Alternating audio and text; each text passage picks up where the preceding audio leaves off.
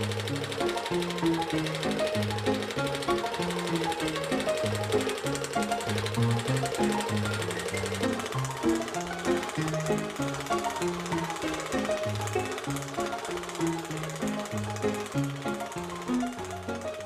to Matinees on Main Street. This is a podcast of the movies told from the beginning. My name is Alan. A few episodes back, I talked about wondering what the public was thinking concerning the movies in their first few years. And while I mentioned that the public was generally enthusiastic about the early films, they also had a decided preference for certain types of film clips, especially for the actualities. I think that in another one of the episodes, I kind of compared early filmmaking to getting your first smartphone. What you did with that phone, or at least with its movie filming capabilities, would have been a lot similar to what the early cameramen were thinking when they found themselves making movies. Probably with your first phone, besides making phone calls and looking things up, you took lots of photos of your friends and maybe the places you visited. And if you used the movie features at all, it was to do the same thing. This was the same mindset that the first cameramen found themselves in. The fact was that until George Méliès came along, all of the cameramen were simply scientists and mechanics who found themselves in a position to where they had to make films in order to provide their projector-buying customers with new material. These men had little concern about what to film or even how to channel their creative impulses. Their interests were in making the machines, not in using them. So when someone like Laurie Dixon or William Heiss or even Robert Paul went out to make films, they simply repeated what the others did. They also looked at what was popular and took it from there. And what was popular were films now known as actualities. Actualities not only betrayed the limited interest that some of the cameramen had for movie making, it also betrays the audience's limited demands in what they watched on the screen. The word actuality comes from the French word actualité. The French named it because the French film historians were much more aware of early film history than the Americans were at that time. The word and its meaning also translates pretty easily into English. It's easy to think of an actuality as filming something that's actually happening. Why the public liked them so much is really hard to tell. Almost anyone who researches this subject carries their own historical and intellectual baggage with them, and they tend to impose later viewpoints on it. I know I do. I think they can seem a little boring unless you're seeking out the history inside of some of the footage of downtown New York City or London shot in 1896, or you're struggling to understand the attitudes in America of that time through those clips. In a way, it's hard to understand why people like such simple things as watching waves crash against a pier or traffic traveling along London's Strand. But while they didn't have the historical viewpoint that we have, we don't have their contemporary view. So there's probably a lot that's missing between us and them. Personally, I think they had no expectations of the movies. To use one of our sayings, to them, it is what it is. And I mean that in a positive way rather than in a rather cynical way that we use the phrase. I've mentioned that there were certain expectations placed on certain inventions, a kind of subconscious wish among the public.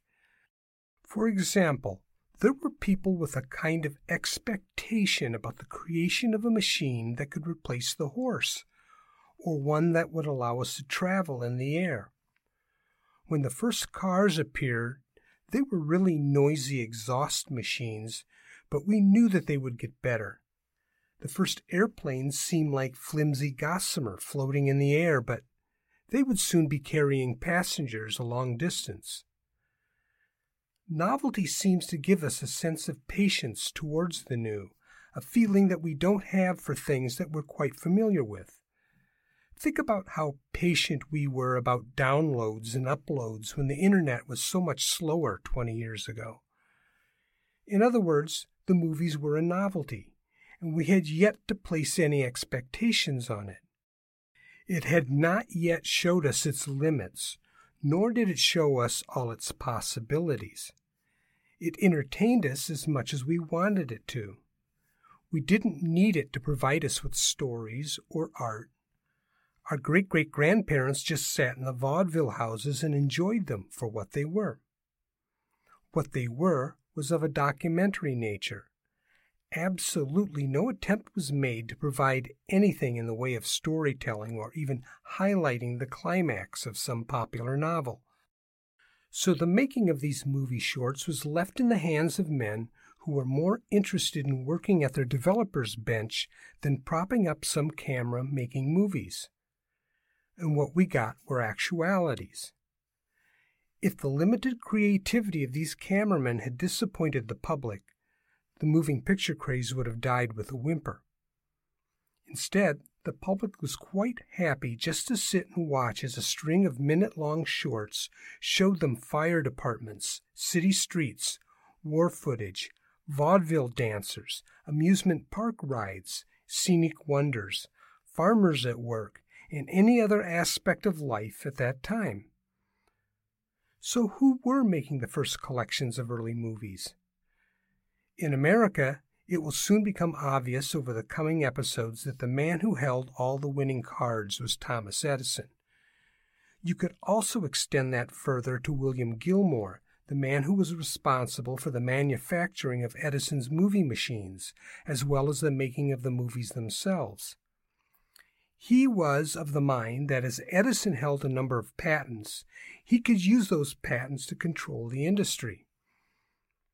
At this time, Edison was not that deeply involved with the project, so it took occasional mentions from Gilmore to Edison to motivate the mechanical genius to act in an authoritative way.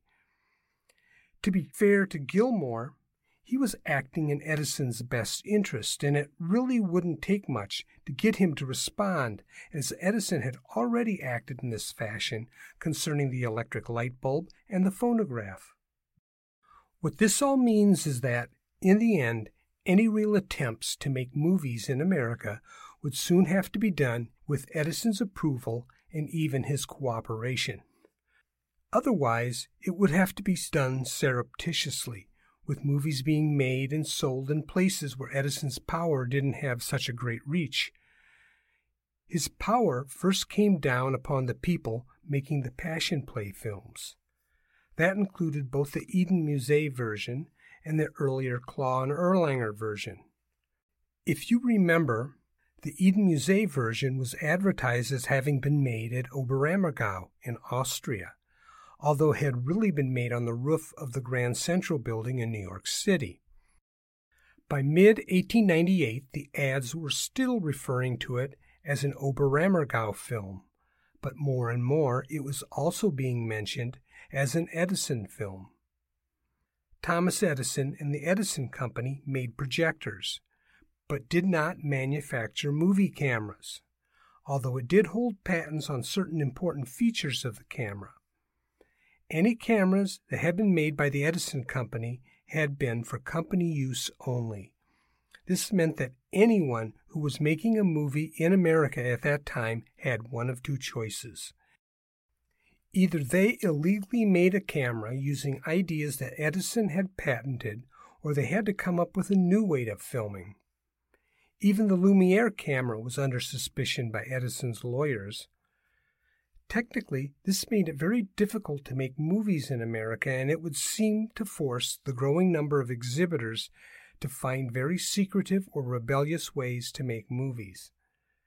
Some small groups just willingly manufactured films until the Edison people shut them down, leaving these small-time investors happy to have made the money that they did and willing to move on to other things. Others would prove to be not so easily placated and would eventually turn their frustrations into a popular revolt. Edison's main cameramen at the time were James White and William Heiss. Now, Edison's manufacturing company tends to have a reputation for underproducing films, but in IMDb's rough list of the Edison films for 1897, a little under 150 films were made. Now, when it comes to the early years of film, there is some mistrust in IMDb's information, but Edison's movies are pretty well documented, unlike some of the other early film companies. While Edison's most popular films in 1898 would be the Spanish-American War films, in 1897 the actualities were much more varied. One of the company's major efforts was making train films. As was usual with Edison, this project was done with the cooperation of other companies, in this case the railroad companies. Thanks to the Lehigh Valley Railroad, James White and his fellow cameraman Frederick Blackenden traveled west to Buffalo, where they filmed Niagara Falls, and later filmed the railroad company's most important line, the Black Diamond Express, as trackmen worked on the rail line while the train approached and passed by. But the Lumieres had shown that you could travel the world and make actualities. The public loved to see these exotic locations in foreign cultures. Even still photographs of these subjects interested the public. The period of the movie's birth was also the time when National Geographic magazine first appeared. The democratic peoples of North America and Western Europe were enthralled by the subject of foreign lands. The Edison Company found itself in a position where it needed to respond to the success of the Lumiere world cinema movies, and hatched an idea of its own. It's not known who thought it up, whether it was White or Heiss or even Blackenden. It could have been Gilmore or Edison himself. And from what I know about Edison, the idea may have even come from one of his customers. Edison cameramen would go out west to make railroad films, with part of the expense covered by the railroads. High on that list of railroad companies was the Southern Pacific. It's even possible it was the only one involved. If you remember back to the Edward Muybridge episodes, you'll know that his work creating images of horses in the various stages of running was done with the support of California Governor Leland Stanford. Stanford was a major collector of racehorses, but he was also one of the 4 men who organized the Central Pacific Railroad, which connected the West Coast to the rest of the United States. And another thing you might remember is that the 4 men who established that railroad company also set out to monopolize the transportation systems of the West Coast. This monopoly was incorporated under the name of the Southern Pacific, with the 4 men using the Southern Pacific to run their former corporation, the Central Pacific. The 4 men, while semi-retired, now controlled the entire West Coast rail system. In his cinematic scheme, Edison would send his cameramen to do cinematically what Muybridge had done photographically after his murder trial. The Edison men would capture moving images of California, the West Coast, the West, and Mexico. This would conveniently happen during California's first great celebration, the Golden Jubilee and Mining Fair of 1898. It would also feature a number of towns, peoples, and sites that could be conveniently visited using the various railroads of the Southern Pacific. The idea was to send a few of Edison's men on this mission to make promotional actualities of the West Coast. The 2 men that Edison and Gilmore would send were James White and Fred Blackenden. White was a Canadian who linked up with the Holland brothers when they were first involved with Edison's phonograph parlors. When the Hollands worked with Raff and Gammon as part of the Kinetoscope Company, White came with them to help set up the world's first kinetoscope parlor. He continued to work with Raff and Gammon in New York. After William Laurie Dixon quit the Edison Company, and Raff and Gammon went together with Edison to build a marketable projector, it was White, along with Thomas Armat, who would handle the projector in exhibitions. when Raffen Gammon separated from Edison and became the company's projection expert. So in 1897, he was taking the Edison moving picture camera on the road. Because Edison needed someone to stay at the lab rather than sending the more experienced William Heiss along with White, the much less experienced Fred Bleckenden went along. The two left on their trip in the early summer of 1897, 6 months before the California Fair opened. This would give White and Bleckenden the opportunity to travel the West making films. They set up their base in San Francisco, where the fair would soon open, and worked from there. Once they started working, their first focus was upon San Francisco's shipping industry. After all, the owners of the Southern Pacific also owned shipping lines. White and Bleckenden shot a good amount of moving image footage about the various ships, shipbuilding companies, oceanside tourism sites such as Fisherman's Wharf and the Sutro Baths, which was a well-known oceanside bathing facilities at the time. Eventually, they started to use some of the Southern Pacific's branch lines to send White and Bleckenden to various places such as Seattle, Yellowstone, San Diego, and even visits to the Native American reservations. They filmed the Utes and the Pueblos, Mexicans and Los Angelinos. They filmed a few performances of the Leander Sisters, a local high-kick dancing duo, when they performed at the Sutro Baths. They filmed quite a number of ships docked in the harbor and even stopped to film Stanford University, which the former governor had named after his late son. They filmed horse-drawn coaches passing in front of the Hotel Vendome in San Jose, and even more horse coaches passing in front of the Hotel Del Monte in Monterey. They filmed horse-drawn traffic on Spring Street in downtown Los Angeles, which coincidentally would have been somewhere near Talley's phonograph and movie parlor. There were ostrich races in San Diego which they filmed, and the feeding of seagulls in San Francisco. They spent some time in Mexico filming street scenes, and filmed some Native American dances in Arizona. Eventually, January of 1898 arrived, and they filmed the parades connected with the opening of the Golden Jubilee, including a few of the parade groups, including the Chinese procession. There were a number of railroad films, including the Mount Tamalas tourist train and another tourist train leaving Mount Livingston. There was footage of the California Limited, a train line run by the Atchison, Topeka, and Santa Fe that used the Southern Pacific lines to reach San Francisco. Another treat, courtesy of the AT and SF, was a view of the Royal Gorge in Colorado. I count 75 films from this project, but there may easily have been more. And afterwards, White and Bleckenden traveled across the Pacific making more actualities. But then war broke out against Spain in early 1898, and White and Bleckenden were called back. White was sent to Cuba to film the war, and this probably meant that Bleckenden developed a good amount of the newer films. Some of the films had been developed earlier, and the rest were developed and released sometime in 1898. Some of the films were bundled into a package promoted with the Southern Pacific's name on it. Some of the films may even have been used by the company.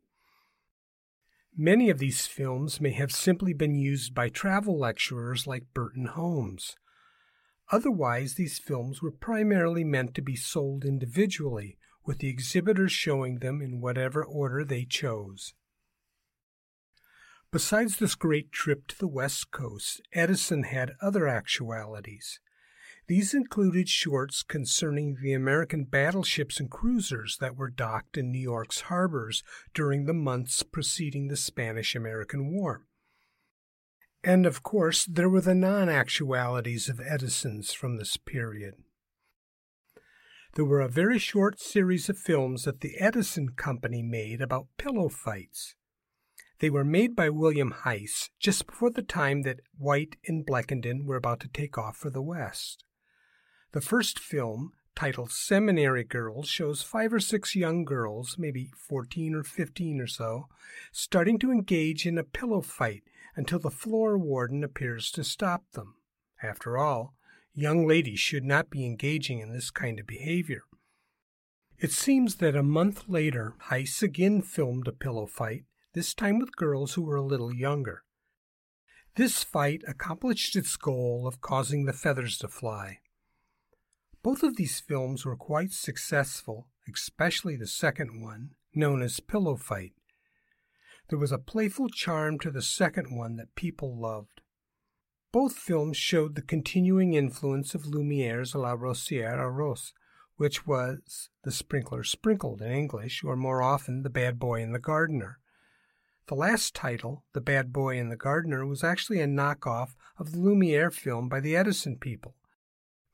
And as the Edison Company slowly moved to control the U.S. market, and as the Lumiere film needed people who could run the Lumiere projector to show it, The Bad Boy and the Gardener became the more popular film by the end of 1897. La Rosière Arrose is the first comedy film and is considered by some to be the first narrative. In a way, comedy doesn't need a story, but then that may be why someone like myself doesn't tell jokes very well, while my brother does. There isn't much narration to a joke, but sometimes there is just enough for it to be very important. After the Bad Boy film, Edison Manufacturing started to make a series of comedy shorts with different degrees of success. The first was a bad boy pushing a fisherman into the water, which seemed more mean than funny. This was followed by a few other fisherman comedies. Then Edison or Heiss or Gilmore decided it was time to give young ladies a treat with a pillow fight, and those films would be popular over the next few years. By 1898, Edison was the dominant filmmaker in America, and for the most part, the public was perfectly happy with the Edison films. The only major complaint was that those who saw the Biograph machine believed that it was showing a better picture. Still, the company behind the machines, American Mutograph and Biograph, made very few movies. At this time, they were still offering the camera, the projection, and the films as an exhibition package. That meant a projector along with a cameraman and a set of films. The image doubled the size of an Edison image, both lengthwise and in height. Clarity was impressive. Biograph also didn't have much in the way of joke films. In fact, their output in 1898 seems to have been less than a dozen. But it did provide one of the most important films of the year outside of the war pictures. This was a series of shorts featuring Pope Leo XIII. Apparently, Americans were not the only ones impressed with the Biograph projector. Mutascope had established an office in England, so their two machines, the Mutascope and the Biograph, were occasionally found in Europe. Among the people who saw it were the advisors to the Pope. What impressed them were the President William McKinley films, which included his stately walk during his campaign and his inauguration clips. While some people didn't think McKinley was exceptionally bright or clever, he did have a stately manner that made him impressive on film. For many, looking presidential was an important aspect of the job. The Pope's advisors wanted to bring that kind of public relations success to the pontiff. He was a very intelligent and savvy political figure, and he hoped that moving images would help bring his message to the American Catholics. At the time, Dixon was running British Mutascope, and he spent over 4 months negotiating and arranging for the filming of the pontiff. The man who ran the camera was Emile Laust. Emile's father, Eugene, had worked with Dixon on Edison's kinetoscope and later worked with the Lathams. Now his son Emile was operating a movie camera, and he and Dixon met with the Pope. Among the film clips, the Pope was shown meeting with some of his officials as well as being carried in his sedan chair. What mattered most to both the Pope and Dixon was filming him as he blessed the camera, which in turn suggested that he was blessing America's Catholics, or maybe the entire country. In cities where there was a significant Catholic population, such as Chicago or New Orleans or San Francisco, these films made a tremendous impact upon the public and really bolstered the Biograph camera's reputation. S. Lubin, the film company in Philadelphia, was the opposite of the Mutoscope Biograph company. It was much more prolific, but it had the reputation of being a pirate film company. Because so many films are now gone, it's hard to tell the difference between what Lubin truly created on his own and what it made through inspiration, what it copied outright, and what it simply duplicated. Over time, it would develop an honest reputation, but in the days before the Nickelodeon, Lubin's reputation was built upon making fake fight films based on details from various championship bouts. Lubin seemed to have an eye for comedy films, although he also duplicated Méliès's early films. In early 1898, Méliès's films were just starting to be imported, and Lubin was the first to notice their unique style. As for actualities, Zygmunt Lubin was very influenced by the Edison actualities, so there was a lot of local urban imagery. It's fair to say that anything filmed in Philadelphia was probably an original Lubin, while anything that Lubin distributed that was New York-themed was probably a dupe of an Edison film. As White and Heiss also spent time filming Coney Island for Edison, Lubin traveled to the southern Jersey Shore to film that state's tourist traps that were marketed to Philadelphians. This included the Atlantic City Boardwalk and the beaches near Wildwood. The descriptions of some of Lubin's comedies seem to suggest that those films were rather innovative, while others of his comedies seem to be influenced by other works. On the other hand, many of his actualities seem like a repetition of Edison and Lumiere ideas: street scenes, train scenes, tourist scenes, occasional landscapes, and the like. Once Edison would start turning their legal guns on their competitors, Lubin would skip off for Europe. Over in Chicago, Edward Ament and George Spoor were just getting started, so their output was extremely limited.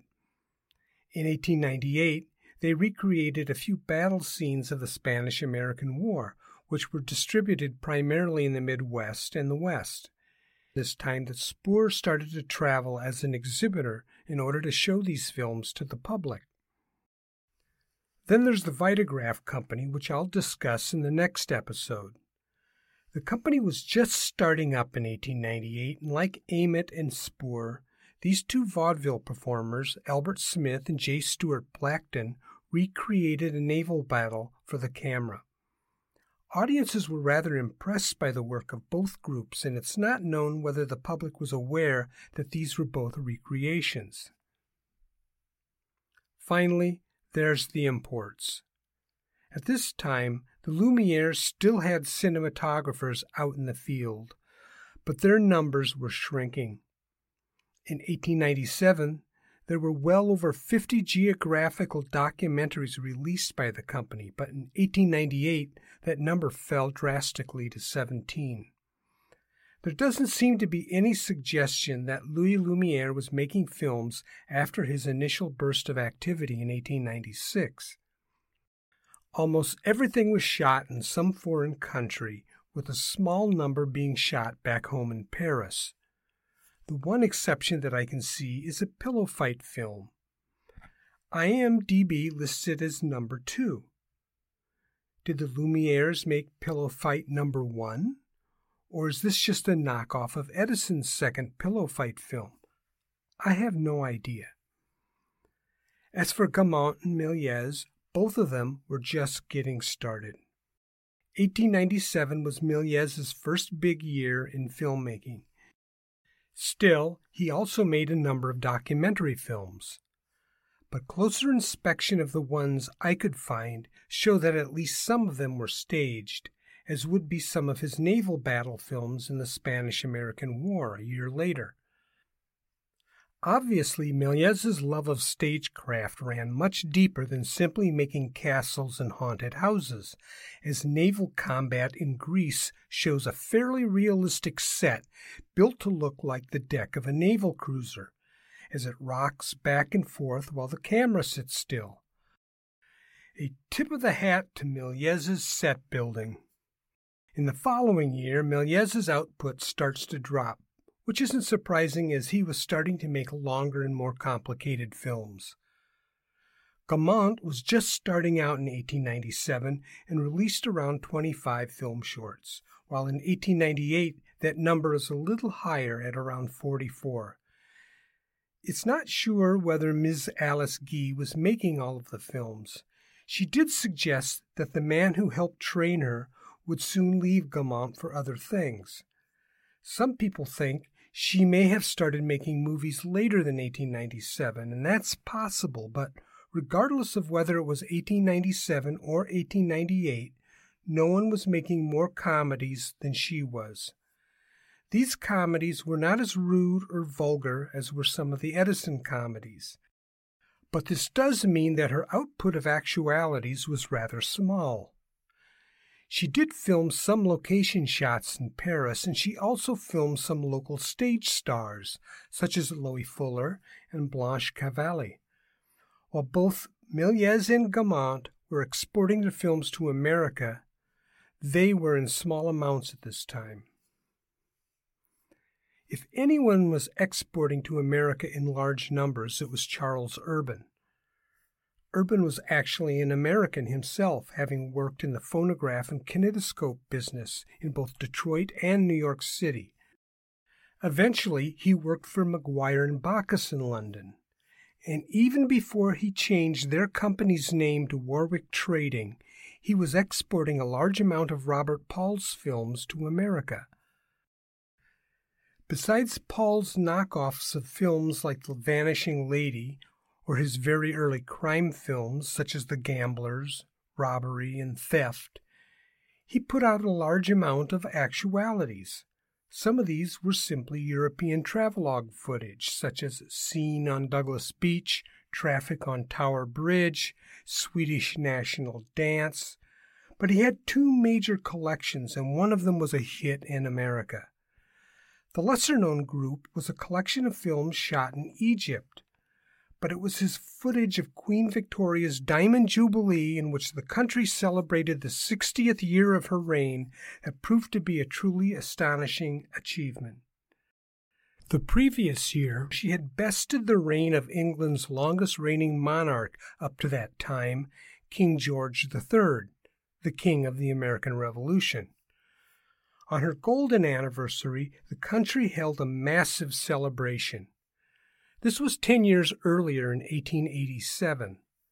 For the 1897 celebration, it was suggested that instead of celebrating monarchy, the Queen celebrate the Empire. This meant inviting only the heads of state of the various British colonies, such as Australia, India, Canada, and everywhere else around the globe that was British. It also meant that the Queen didn't have to host European monarchs such as the ones in Russia or Germany, or put up with democratic heads of state. It also meant that she didn't have to invite a long list of relatives to stay in the castles. What this did mean for the movie cameras was a long procession of armies and militias from foreign British colonies, all of which protected the empire. This was truly a display of why the sun never set on the British Empire of that time.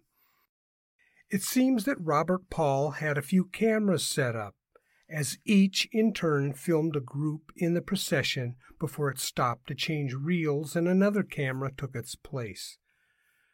The British were agog over the ceremony, and Paul did his best to promote the films, even selling some of them as a group. In America, these films were of greater importance to the travel lecturers than they were to the standard vaudeville movie projectionists. And Americans were not yet as impressed with British military might as they were with the film clips of the Pope. But soon, all of this would fade as America went to war with Spain. But first, I'll take a look at Albert Smith and J. Stewart Blackton as they start up Vitagraph, as well as their curious relationship with Thomas Edison. Thanks for listening.